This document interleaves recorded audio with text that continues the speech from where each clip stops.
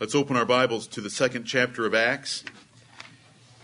Acts chapter 2, where we want to continue the study that we began last Lord's Day. This is divine history. That's right. This is not history written by men who interpret it through their own weak and deceitful eyes as they try to present history in their own perspective. This is God's history by the Holy Ghost, recorded for us. He hasn't told us much of what happened, but what He's told us is for our profit. Amen. Of the 12 apostles that we met in Acts chapter 1, only 3 are ever mentioned again in the Bible. The other 9 went elsewhere, and the Bible doesn't tell us. And I look at that and I see that men can labor in obscurity, but they're still doing the work of God, and they're still foundation stones of the church of the Lord Jesus Christ. Amen. Because those apostles were great men, not great in themselves because they were very weak. Fishermen, they couldn't even speak without anyone knowing that they'd never been to school as soon as they opened their mouths. Not very great in themselves, but great by the power of God. Amen. We met them in the first chapter. And this is the history of the Acts of the Apostles. What did the apostles do for the Lord Jesus Christ? Luke wrote this book. Luke wrote the Gospel of Luke, of everything that Jesus did while He was here on earth.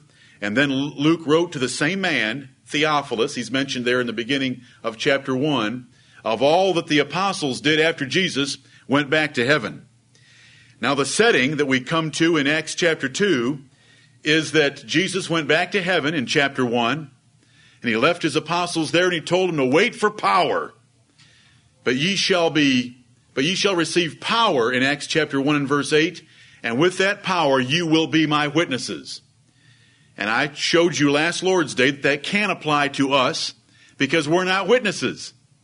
The apostles saw Jesus Christ after He was risen from the dead. They could witness the fact that He is indeed alive. I've seen the holes in His hands. I've seen the hole in His side. I've seen Him eat and drink. I've heard Him talk. And therefore they could be witnesses. And they would be so by the power of the Spirit. But I'll tell you something as we look in Acts chapter 1, and they had their first business meeting where they chose with God's blessing a replacement for Judas Iscariot, who had gone out and hung himself. We see that they were only 120. We see that they're rather timid. They're not doing anything great in Acts chapter 1. They're just following the Lord Jesus around, and they have one little business meeting. These were the men that ran when the mob of angry men from the scribes and the Pharisees came and took Jesus captive in the Garden of Gethsemane. Fearful men.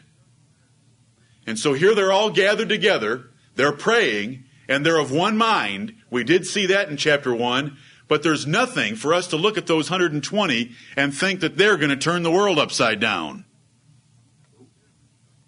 It looks rather weak. The kingdom of Christ looks rather weak, precarious. Is it going to survive? And if it depended on those 120, it wouldn't have. Right.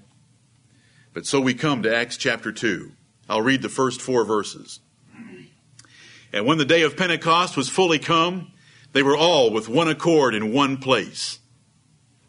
And suddenly there came a sound from heaven as of a rushing mighty wind, and it filled all the house where they were sitting. And there appeared unto them cloven tongues like as of fire, and it sat upon each of them. Amen. And they were all filled with the Holy Ghost, and began to speak with other tongues as the Spirit gave them utterance. Amen. The Lord gave them power. Amen. Remember in chapter 1 and verse 5 we read, these are the words of Jesus. John truly baptized with water, but ye shall be baptized with the Holy Ghost not many days hence. And this was 7 to 10 days later when they were baptized with the Holy Ghost. The day of Pentecost had fully come. The day of Pentecost in your Bibles is called the Feast of Weeks. It's called the Feast of Harvest. It occurred 50 days. That's what Pente means. Let's just see if we can figure that out without going to the Greek or the Hebrew. Why do we call the headquarters for our military the Pentagon? It's got 5 sides.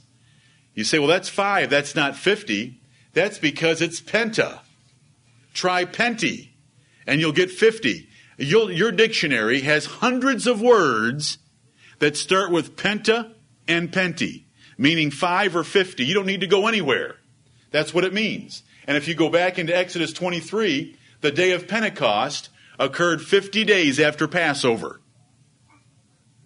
It was called the Feast of Weeks because they were to count 7 weeks, and then the next day was the single day of the Feast of Pentecost. It was one of the 3 great feasts in Israel. Remember, Israel had been told 3 times a year, I want you to come to Jerusalem and worship me. The Feast of Passover, the Feast of Weeks, which is called Pentecost, not called Pentecost in the Old Testament, called Feast of Weeks, and the Feast of Ingathering. All those 3, they were to meet in Jerusalem. And there's a reason for that, why the Holy Ghost waited until the day of Pentecost, because we're going to find that this city is stuffed full of people, Jews, from all over the world. And why were they there? For the Feast of Pentecost. Amen. The Feast of Pentecost was important even to Paul. I can show you, look at Acts chapter 20 and verse 16. Acts 20 and verse 16. I read there that Paul had determined to sail by Ephesus because he would not spend the time in Asia, for he hasted, if it were possible for him, to be at Jerusalem the day of Pentecost. And you can see this in other places in the New Testament. This isn't the only one, that during this period of transition from the Old Testament feasts to New Testament worship like we're engaged in this morning, the Apostle Paul himself would try to be there in Jerusalem for the Feast of Pentecost. But all the Jews were there that were devout, serious worshipers of God. They would have traveled. It wasn't quite as easy as it is today to travel from Asia to be there at Jerusalem, but they were there. The day of Pentecost had fully come. Now I want you to notice that they were all with one accord in one place. And I am going to harp on this as we go through the book of Acts, because we're studying the book of Acts not just to learn the history, but to apply the things from it for us to be a church like them. Right, amen. We want to have a church like they had at Jerusalem. And what was a prerequisite that we already saw in chapter 1? They were all with one accord in one place. They were unified. There weren't divisions. They weren't upset at each other. They weren't holding different ideas or different doctrines. Right. They all were one mind, one accord, and they were all together. They didn't stay at home thinking they were good saints at home. They were there with the other saints in one place. Amen. And that's what we need to be. And I don't want us to rush over the most important verse in chapter 1. What do you think it was? I didn't tell you, or did I last Sunday? You did. I did? It's verse 14 Amen. of Acts chapter 1. You say, verse 14, it's not even talking about the resurrection of Jesus. It's not talking about his ascension. And it's not talking about Judas hanging himself and his bowels gushing out. Right. That's right, it's not. What is Acts 1:14? These all continued with one accord in prayer and supplication with the women and Mary, the mother of Jesus, and with his brethren. Amen. I believe from chapter 1, the most important lesson for us to learn as a church is that if we want the blessings of chapter 2 through 28, we need the condition of chapter 1, and that is to be of one mind and to pray and supplicate God. Amen. Right. Great Christians, according to the Bible, are praying Christians. Amen. Right. And it not only says prayer, it says supplication. And I explained that to you, that prayer is addressing God, and supplications is how you do it. Begging entreaties. You're begging the Lord. And these men and women, 120 of them, were engaged in prayer. And the reason I go back there is to point out that we want to pull from these chapters words of exhortation to us on how we should be like them. Amen. We just don't want a head knowledge of what happened in 28 chapters. Right. You can go home and read it yourself. I want to pull out of this what Jesus Christ has sent me to teach you. that we need to make sure that our church is unified and that we are given to prayer and supplication. Amen. And until we do that, we will not have the victory in our private lives, nor the success as a congregation that the Lord wants to give us. Right. Because you're going to see that He does it to this church. This little band of 120, timid, fearful, you look at them and you say, how are they going to make it? Well, we just found out how in the first 4 verses, God blessed them with the Holy Ghost. And we need that blessing. Yeah. I personally want that blessing, and I personally want that blessing for you personally. Amen. Every one of you. Right. The power of the Holy Ghost to live a Holy Spirit-filled life and to have the victory over sin consistently from now until the day you die. Amen. And then He'll take care of it from there. But He's got to take care of it until we get there too. But I'm telling you what we need to look for and seek for and pray for. Holy Ghost power. You say you sound like a Pentecostal. Are you going to pull up a basket of serpents? No, I don't need them. I just need the Bible. Amen. And yes, I am Pentecostal because I just read, and when the day of Pentecost was fully come. I'm not talking about their ideas of Pentecost. I'm looking at the true Pentecost. Right. Amen. 50 days after the Passover where Jesus died. Suddenly there came a sound from heaven as of a rushing mighty wind. Listen, brethren, if it had been a real wind, it would have tore the house down. Right. It was the sound as of a rushing mighty wind. And you've been in a rushing mighty wind before, haven't you? I mean, you feel the power. You know the power. Just the sound of it is intimidating to know that God is just blowing a little bit. You know, we hear about tornadoes. Some of us wish we could see one a little closer than on the television. To feel it. To hear it. They say it sounds like a train. And I know what a train sounds like. A lot of power. It shakes the ground. Well, the Lord sent that. Right. Do you know why all these things excite me? Why I could read Psalm 110 and get excited about talking about a stag drinking from a brook and raising up its head? Because it's masculine. The Bible is masculine from the first chapter to the last chapter. Right. I am tired of the effeminate brand of Christianity that's taught out there in all these churches where there's a bunch of women up participating or leading, and the men are just like women. Amen. The entire Bible is masculine. It wasn't a still small voice. It was the sound as if a rushing mighty wind. Right. You say, but God did speak once by a still small voice. Yes, He spoke to the man that He had just blessed to chop 950 false prophets into pieces. Amen. Next question. Amen. Don't do that. The Bible is masculine. God is He. He is our Father. He's not our heavenly mother. He's not our heavenly person, as the new versions tell us. And the new songbooks tell us. He is our heavenly Father, and He sends a masculine sound into that house of a rushing mighty wind. And Jesus had already taught that His Spirit was like the wind. It blows where it wants to, when it wants to, and powerfully. It's invisible. You can't see it. You can't dictate its terms. You don't know where it's coming from, and you don't know where it's going. And that's the way God works. And brethren, He worked that way in our lives. And it filled the house where they were sitting.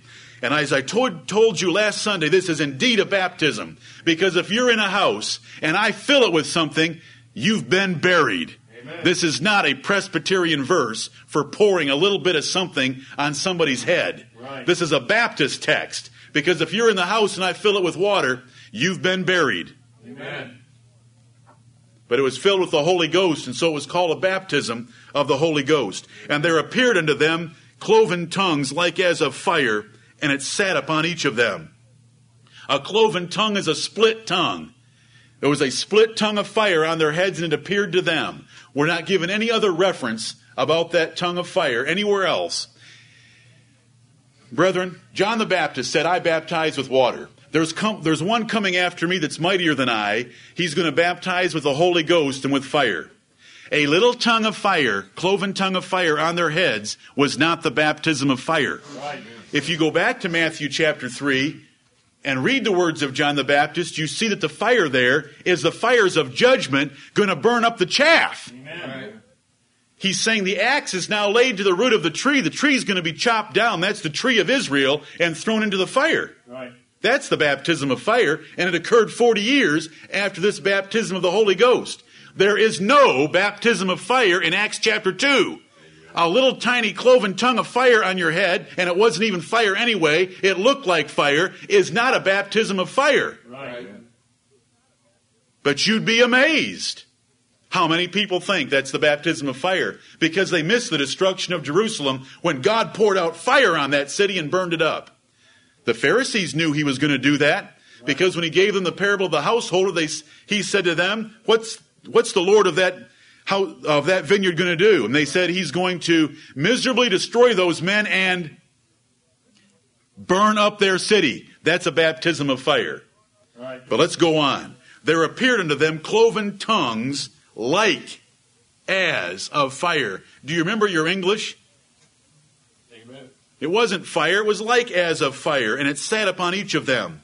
When Jesus Christ was anointed with the Holy Ghost, did a dove come down, or was there a form of the Holy Ghost like a dove that came down? Amen. It's the form of the Holy Ghost like a dove came down on him.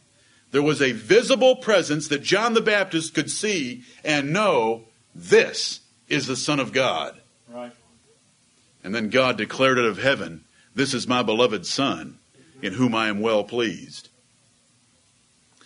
But there's this tongue of fire on their heads, and it represents the tongue that they're going to be speaking in the very next verse, and it represents the flame of fire that the Holy Ghost is constantly pictured as throughout the Bible. The candlestick before the Lord, the 7 flames of the 7 spirits of God in the earth, as we read in the book of Revelation. And they were all filled with the Holy Ghost. Now, there's different levels of being filled with the Holy Ghost. Those apostles were regenerated before Jesus called them. Right. So they had the Holy Ghost in a way in that they had a new man that was in them, motivated by the Spirit of God. In John chapter 20, we read that Jesus breathed on them and said, receive ye the Holy Ghost. And then several days later, they're getting filled. Now, they were given some knowledge in John chapter 20 so that they could understand a few things. Because when we get to chapter 1 of Acts, Peter was pretty knowledgeable. He was able to pull some prophecies out of the Psalms about Judas Iscariot. That wasn't the Peter we knew back in the Gospels. Right. He couldn't even figure out that Jesus was supposed to die and rise from the dead. But now they're getting filled. Peter is staying with his company. He hasn't been bold, but things are about to change because they're filled with the Holy Ghost. And we want to be filled with the Holy Ghost as much as God will give us. Amen. In the year 2000. Amen. He is not going to give us the power that he gave them because they had a special work to do and he equipped them for it. But he can give us the Holy Ghost more than we've had. Right. He says we're to ask for it, and Paul speaks about being strengthened with all might in the inner man. And how many here have been living the Christian life with all might in the inner man? He can give us more. Amen. And we're going to be praying for more, and I hope you are praying for more. And we want to trust the Lord for more. They began to speak with other tongues as the Spirit gave them utterance. Some maintain that they were all speaking in different languages, but they were all saying the same thing, and they try to prove that from the word utterance. I don't believe that. I believe the utterance in verse 4 is simply the faculty of precise speech. God gave them utterance, the faculty of speech, because if you look the word utterance up and run it through the rest of your Bible, it's speech. God gave them the ability to speak in other languages, and that's what we want to look at for a moment, because it says they began to speak with other tongues. I shouldn't even have to take the few minutes that I'm about to take to preach about tongues. But there's a reason. Because we've got a bunch of charismatics in this country for the last 100 years that think getting under the power of a demon and rattling your mouth and making a bunch of gibberish is speaking in tongues. Oh, you say, are they all under the power of a demon? Not all of them. If you listen to music loud enough, and you open yourself up enough, and you get in a big enough crowd where other people are doing it, you open yourself up to a state of psychosis where anyone can do it. Scientists have proven this over and over again. It is proof of nothing.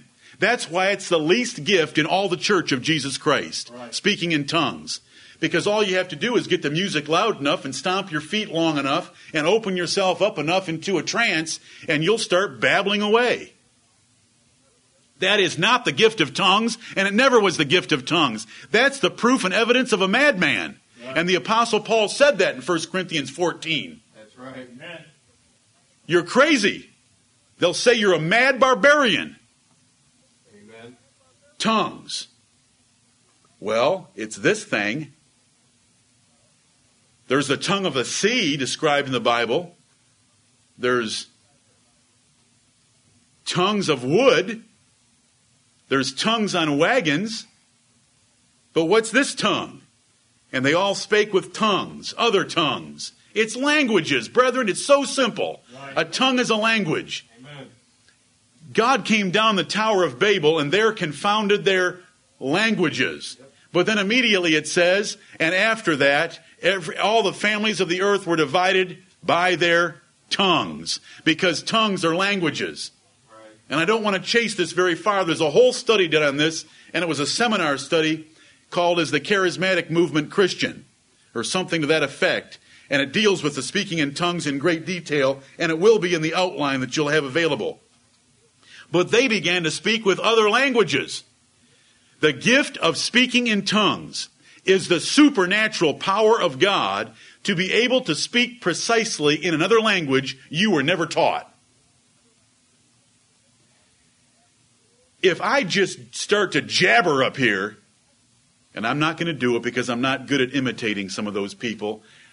Some men are gifted to have no shame, but I'm not going to do that. Some of you have turned on Channel 16 before, local channel, and seen them in meetings just gibbering away like a bunch of squirrels in a cage.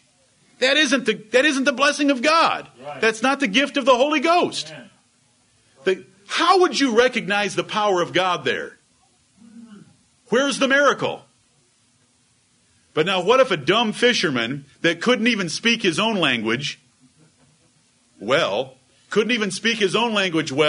all of a sudden began preaching to you the wonderful works of God in Russian, and it was perfect Russian, and you were Russian, and you recognized every bit of that language, every syllable, every bit of pronunciation, and you heard this glorious message coming at you strong in your own language, and you knew that man couldn't even speak his own. Right. That is a miracle. Amen. That is a sign gift. That's a sign and a wonder. And brethren, we've got 120 people doing that. Right. That is powerful. Amen. They were all filled with the Holy Ghost and began to speak with other tongues as the Spirit gave them utterance. And there were dwelling at Jerusalem Jews, devout men, out of every nation under heaven. Now when this was noised abroad, when 120 people start speaking in different languages and dialects from around the world perfectly, it gets people's attention. And that's the whole purpose of the sign gifts. Jesus told his apostles, you're going to be my witnesses, but I'm going to give you power to get their attention. You're going to be able to speak in other tongues, Mark 16. You're going to be able to heal the sick, raise the dead, drink poison and it not hurt you. How many times do you think the Jews tried to poison Paul? You say you're speculating because it's not in the book of Acts. You're right. I'm speculating from the book of Mark, and that's Mark 16. If God gave them that ability, then I assume that they used it. Yep. But I'll speculate safely from the book of Mark that the apostles were poisoned at some time, and they drank it, and when those Pharisees or Jews that would have got them to sit down for a meal, waited for them to drop down dead, and they didn't, they just started preaching. Right. Amen. That's the power of the Holy Ghost. And they would take up serpents. Remember, a serpent latched onto the hand of Paul coming out of a fire when he put a stick on the fire, and the people there thought, that's the vengeance of God. This man's a murderer, and God has sent this snake to kill him. Well, Paul shakes the thing off and keeps on eating, and in about 30 seconds, they start worshiping him as a god because the snake hadn't killed him and they knew it was a poisonous, venomous asp. That's the power of the miracles. And so when you start speaking fluently and perfectly in other languages, that was a miracle. There's no miracle in gibberish. Brethren, there's so much to say. I don't want to chase the tongues thing this morning. There's so much to say. It's all in the outline. Tongues were never... Where do they speak in tongues today? In their great big gatherings and revivals and churches. But tongues were never made to be spoken in church. Right. Tongues were made to be spoken out there with unbelievers to get their attention. Then they'd hear the gospel. Tongues were not ever given to the church to give somebody a thrill ride because they're out of control vocally. Tongues weren't given for that purpose. They were given to get the attention of people so that they could then be taught. And Paul said, if there wasn't an interpreter right there with another gift, that is the gift to interpret a language that they didn't know, shut up. Amen. He never let a woman speak in tongues in an assembly, 1 Corinthians 14. He never let more than 3 speak, and they could only speak one at a time. And all those rules are clearly laid down in 1 Corinthians 14, all of which are usually broken in charismatic revivals, because they're not operating by the Spirit of God. Amen. You say you're running the risk of blaspheming the Holy Ghost. Listen, when I've got the Holy Spirit's manual right here, I'm not running any risk at all. They're the one running the risk, and you're the one running the risk for wanting to defend them. This is the Holy Spirit's manual. Right. The apostles spoke in tongues, and it was other languages. Let's read about it.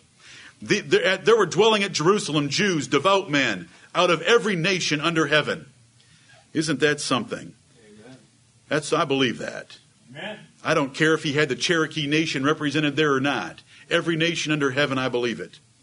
Now when this was noised abroad, the multitude came together and were confounded, because that every man heard them speak in his own language. Amen. Every nation is there with every language, and they're hearing these apostles, most of whom were Galileans, the dumbest of the Jews. You say, how do you know that?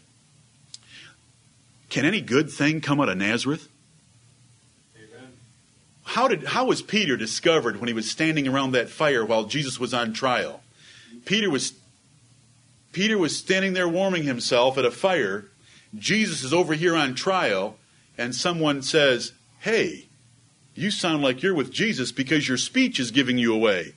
Well, why was his because he was a redneck Galilean. Nobody should be offended with me saying that. We got rednecks here.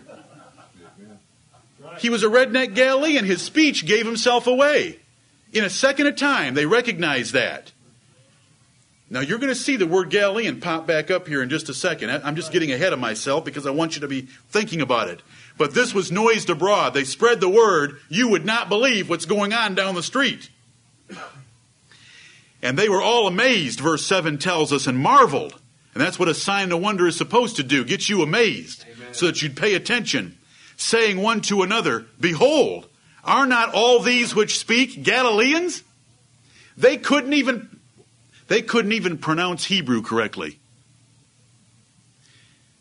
There's a whole lot of writings that have been done in the Galileans' form of speech, but they couldn't even speak Hebrew correctly, and I'm going to prove it to you without going to any outside source, because in the list of 15 languages that are then given for you to get an idea, notice what it says in the middle of verse 9, and in Judea. There were men of Judea who were shocked that a Galilean could speak their language. Now wait a minute, I thought Judea was part of Israel. Yep. It was. But a Galilean couldn't say it. So the Judeans were just as surprised as those from Yugoslavia. You say, was anyone there from Yugoslavia? Well, of course they were. It says every nation under heaven, the only nations that God dealt with at this time were the nations of the Mediterranean area of the world, the Roman world. Right.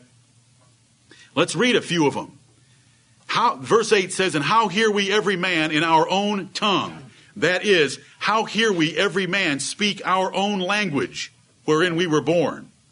Parthians and Medes and Elamites and the dwellers in Mesopotamia and in Judea and Cappadocia, in Pontus and Asia, Phrygia and Pamphylia, in Egypt, and in the parts of Libya about Cyrene, and strangers of Rome, Jews and proselytes, Cretes and Arabians. We do hear them speak in our tongues the wonderful works of God. Amen. They heard and they understood something. It wasn't noise, it was the wonderful works of God. Don't ever get confused about the gift of tongues. It was speaking other languages. Someone will say, well, 1 Corinthians 13 says that what if I spoke with the tongues of men and of angels?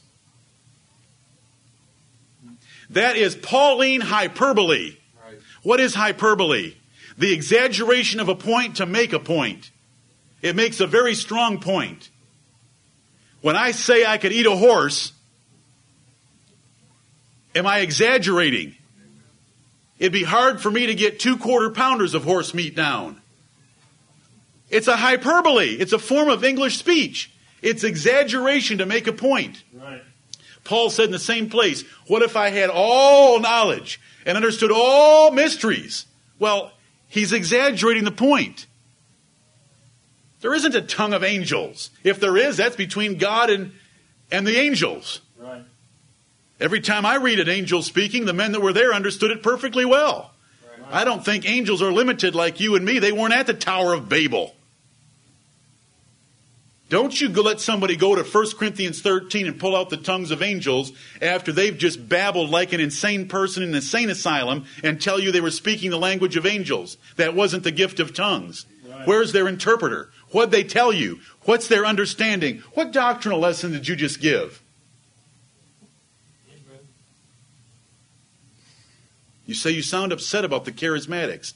I'm upset about the heresy that Amen. destroys the Word of God. Amen. I wish those people wanted to hear Acts 2 taught properly. Right. I don't care who taught them. 15 different language groups are mentioned there in verses 9 through 11. And they were all amazed and were in doubt. This is verse 12. Saying one to another, what meaneth this? That's a good answer. To see something like that is a good question. To see an event like that taking place, to ask, what is going on? What is this? But look what others said. Verse 13, others mocking said, these men are full of new wine. Accusing them of being drunk. I want to tell you something. When a man gets drunk, his ability of speech declines. Right. It doesn't get better. When an Englishman gets drunk, he doesn't start speaking fluent Spanish. He can't even speak fluent English. You can ask any policeman that works in Greenville County. All they have to do is give him ask him a couple little questions and see how he responds in his own native tongue to know that he's drunk. Right. What a joke. That shows you how hard the hearts of some men are. Amen. They mock the Word of God and they mock this miracle. They mock this incredible event that should have caused them to say, what meaneth this? But instead they accuse him of being drunk. But Peter. Who? Whom? Peter. Amen. You mean the one that denied Jesus? Amen. You mean the one that was afraid of a little crowd around a fire? That Peter? That same Peter. Amen. Is he talking to his own people now? Is he confronting some hecklers? Are there some hecklers there accusing them of being drunk? Yep. But Peter stands up. Amen. This is the power of the Holy Ghost. Amen. If any of you say within yourselves, I'm weak. I'm a weak man. I'm a weak person. I've got weak character. I'm just a woman. I want to tell you something. God the Holy Ghost can make you mighty. Right. Amen. And it is God Himself. The Holy Ghost is not the force. The Holy Ghost is God Himself will dwell within you and give you the strength for what you want to do if it's His will.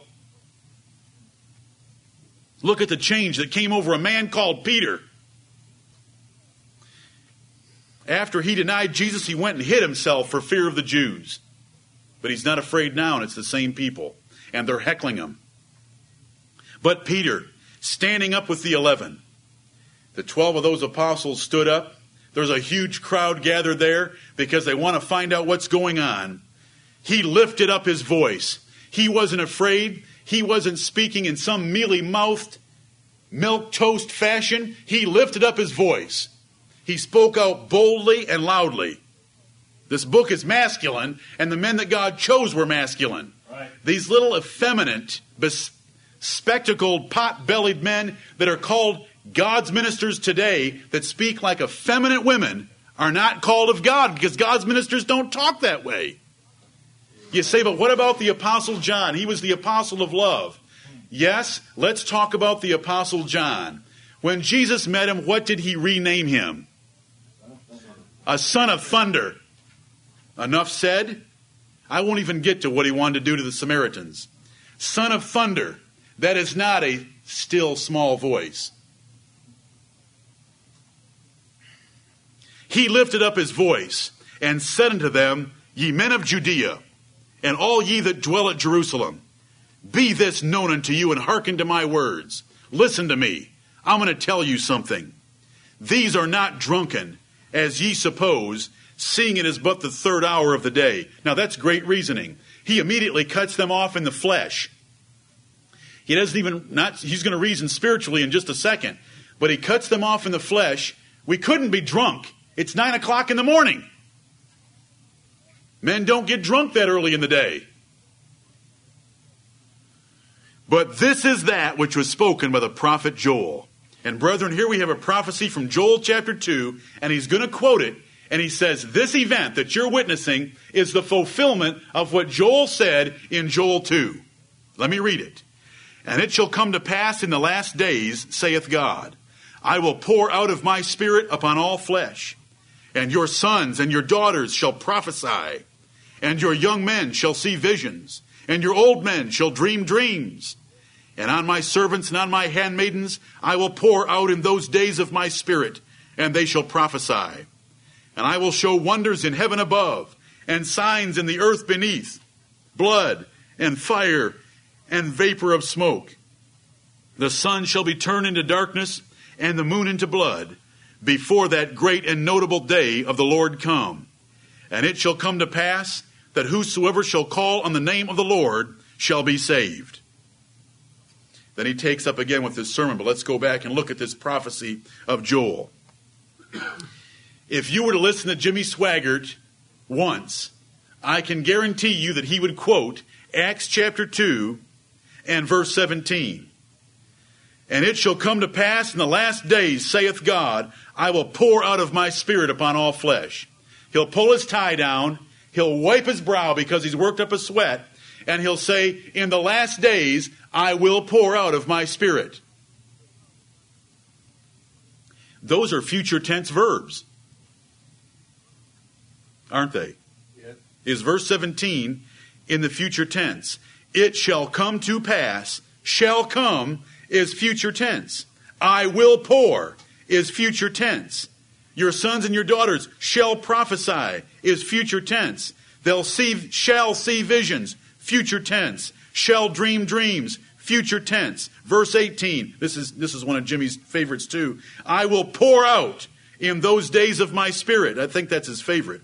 Future tense. They shall prophesy, future tense. Verse 19, I will show wonders, future tense. Verse 20, the sun shall be turned into blood, future tense. Verse 21, it shall come to pass that whosoever shall call shall be saved, all future.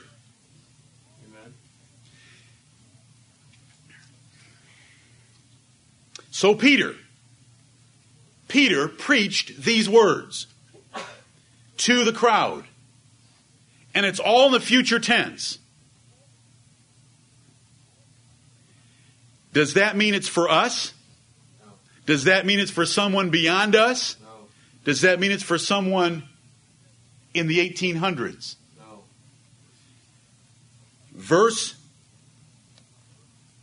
16, Peter said, this is that which was spoken by the prophet Joel. Amen.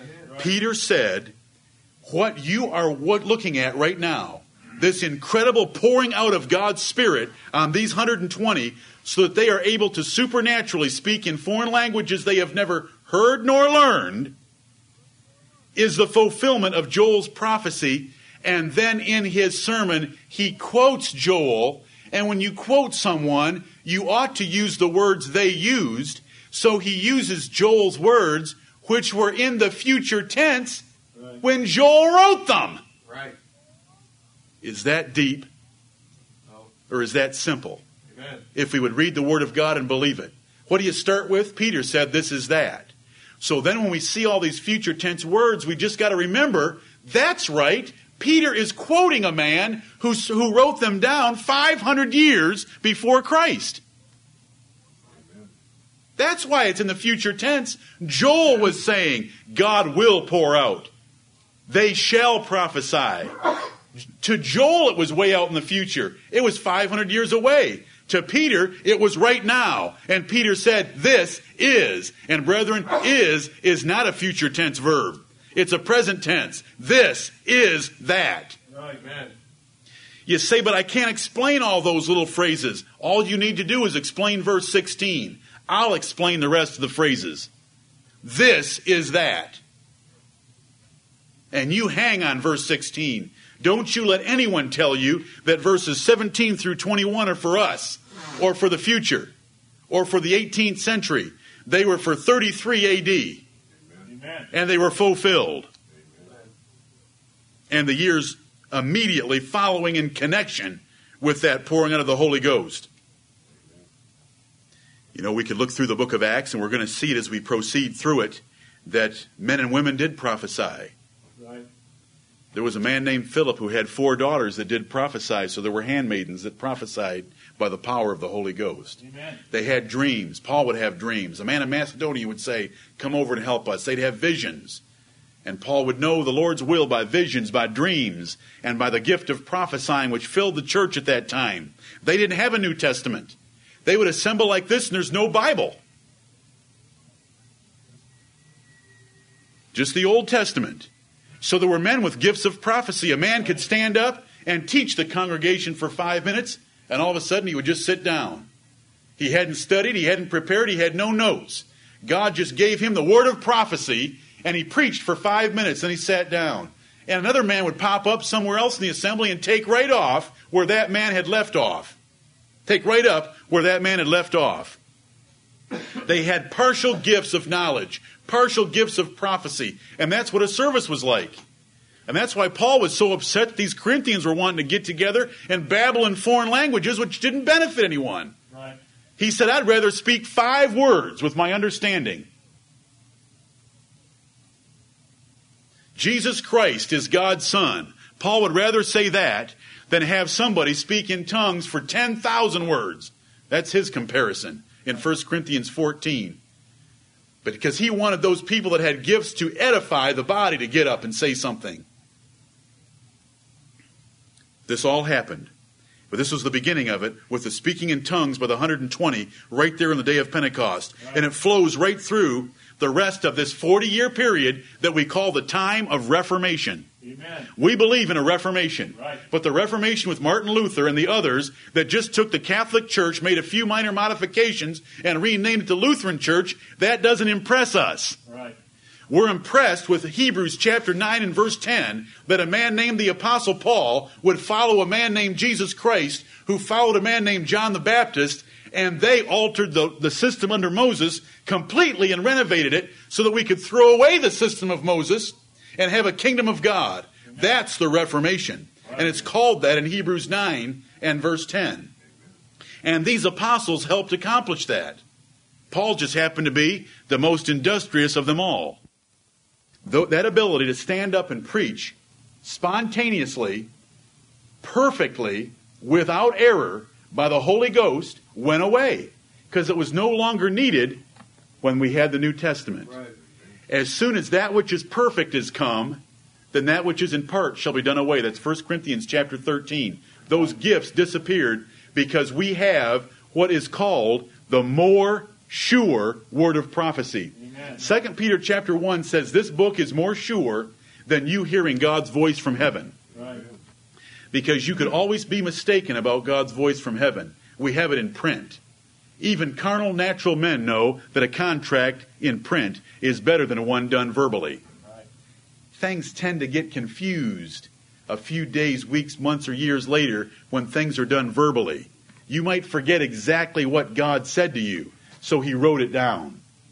You say that you're simplifying it. No, I'm not. That's exactly why it's better. God wrote it down. And it's more sure.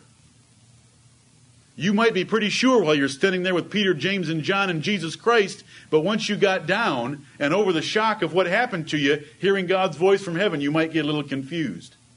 So we have it written down for us. So those gifts lasted for a period of 40 years. That was prophesied they would last 40 years in order to confirm the apostles in their ministries and to teach the New Testament church before there was a completed Bible.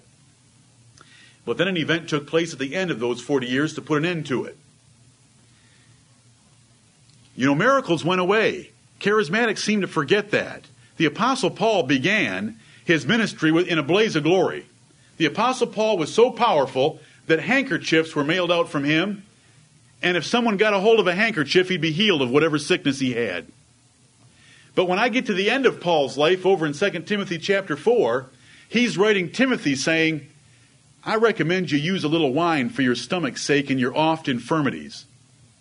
Now, if Timothy was Paul's favorite minister, which he was, his most faithful man, which he was, don't you think the Apostle Paul would have mailed him a hanky? I mean, that was just the cruelest thing in the world to say, I'm going to leave you with your oft infirmities. Try a little wine, but I can't help you. When Paul could mail hankies out, his hanky power was gone. Right. You say, how do you know that?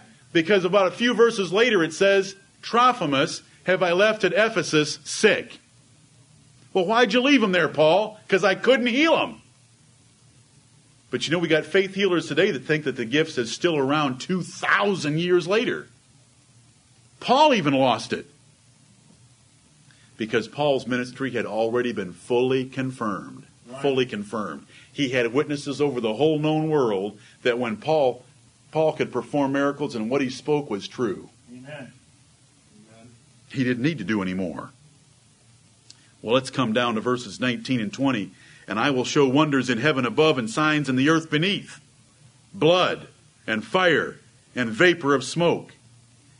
The sun shall be turned into darkness and the moon into blood before that great and notable day of the Lord come. There's a couple of ways we can look at this. And this is how you should look at this passage. First of all, verse 16 tells you that this is that. Right. This 5-verse paragraph that's in here from Joel began its fulfillment right there. But there was a great and notable day of the Lord coming.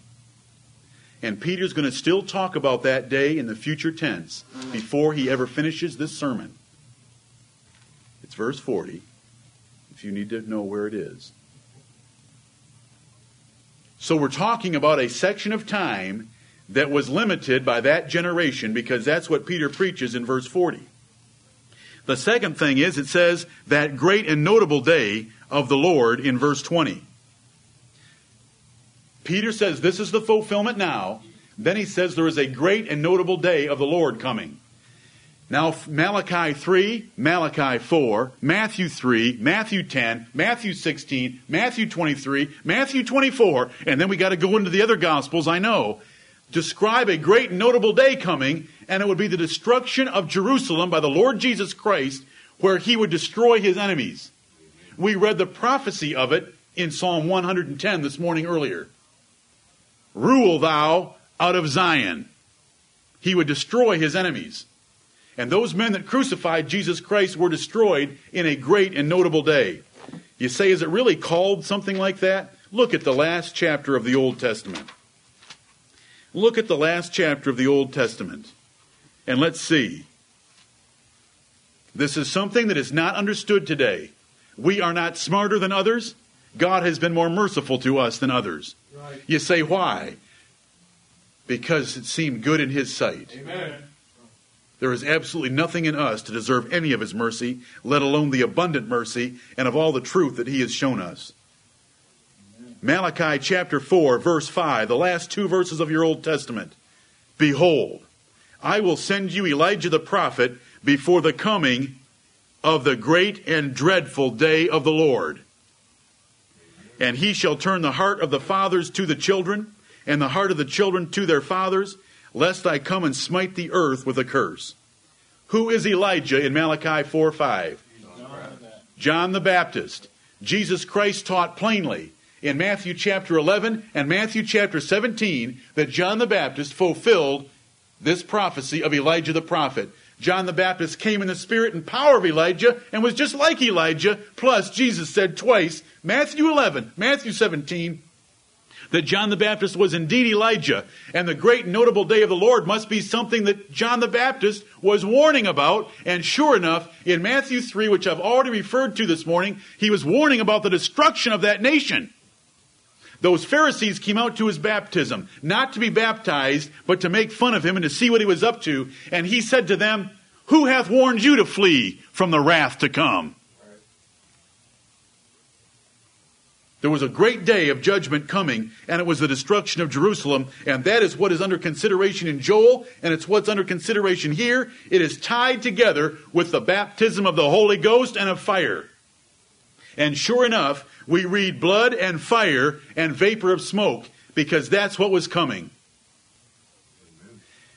If you're ever with someone and you can't remember how you ought to interpret verses 19 and 20, just go back to verse 16 and remind them, this is that. Right. And whether I can explain every phrase or not, this is that.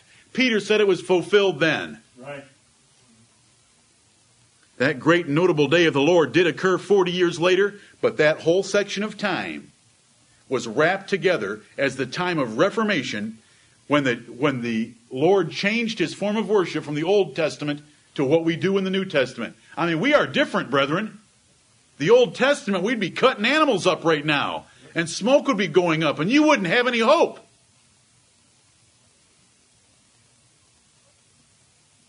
It was an ugly way of worshiping God. It was totally sensual. You heard it, you smelled it, you saw it, you tasted it, you touched it, you brought your own sheep in the back of your SUV.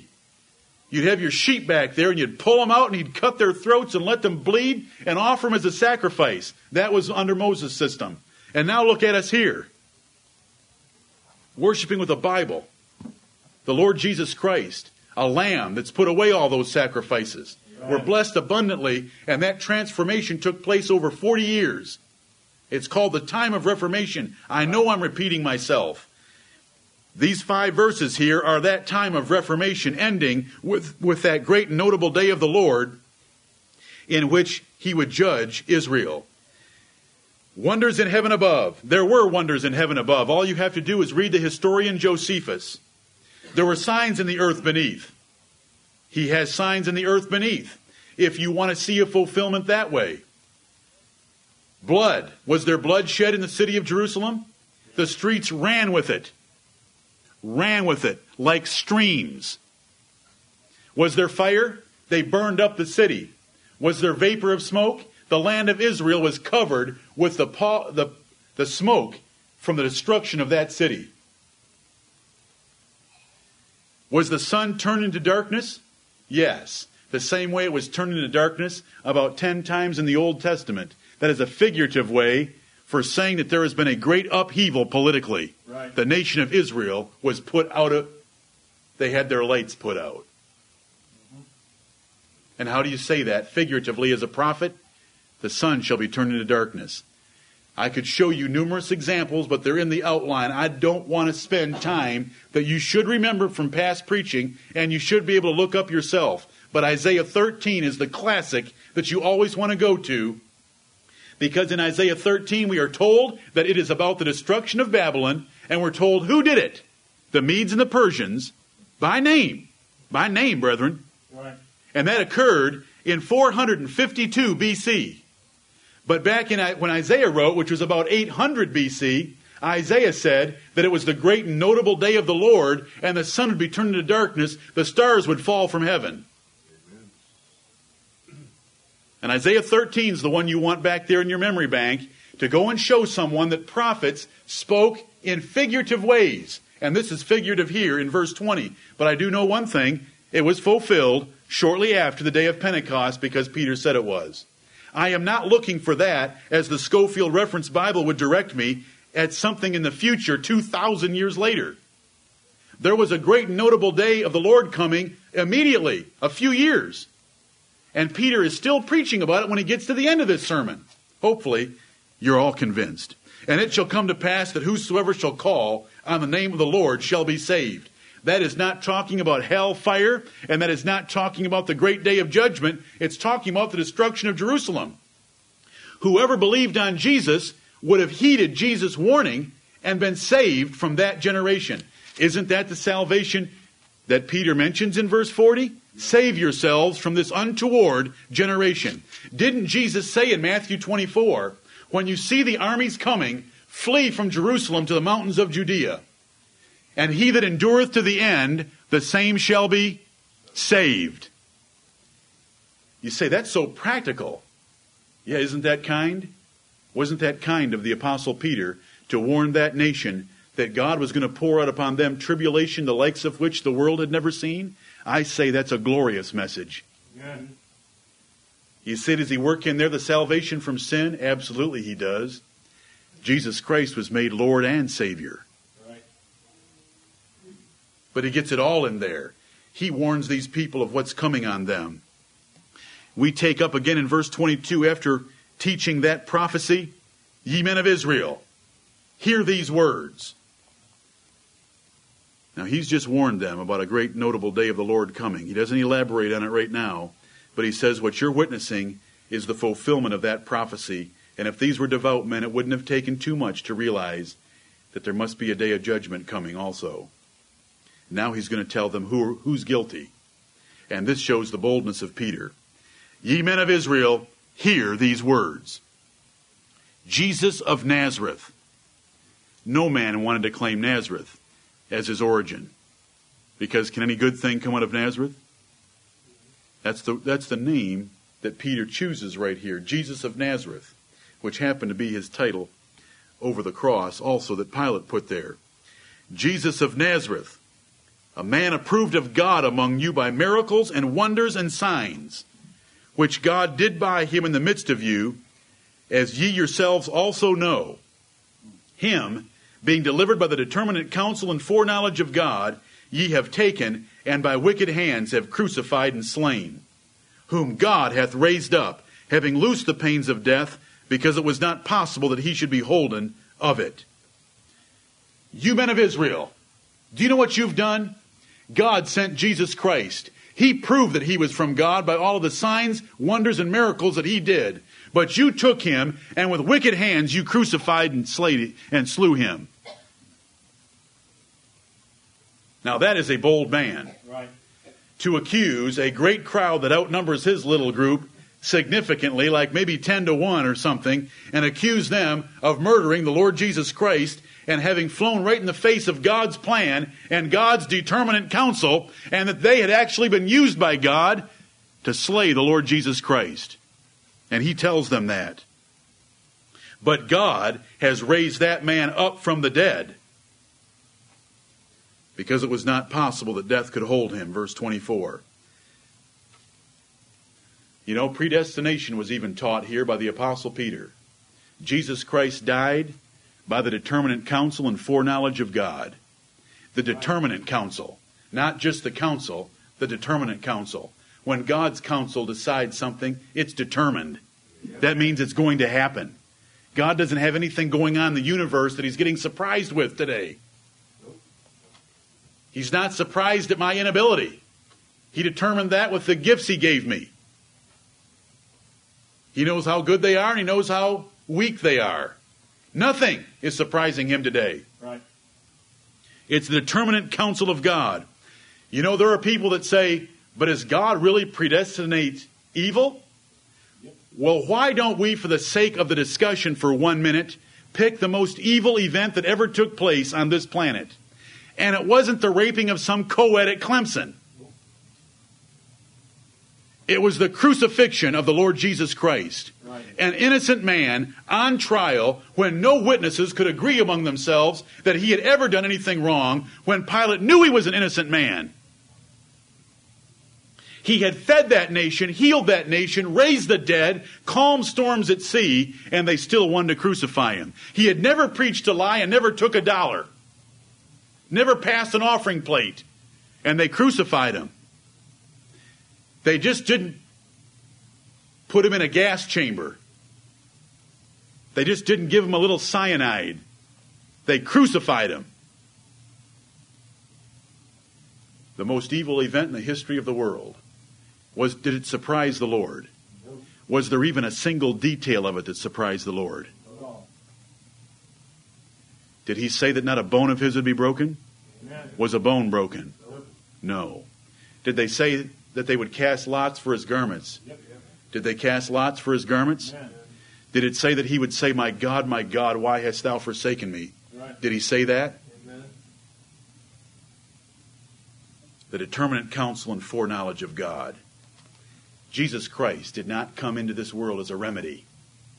Jesus Christ came into this world as part of the determinate counsel of God to display his magnificent grace and power and wrath to the universe.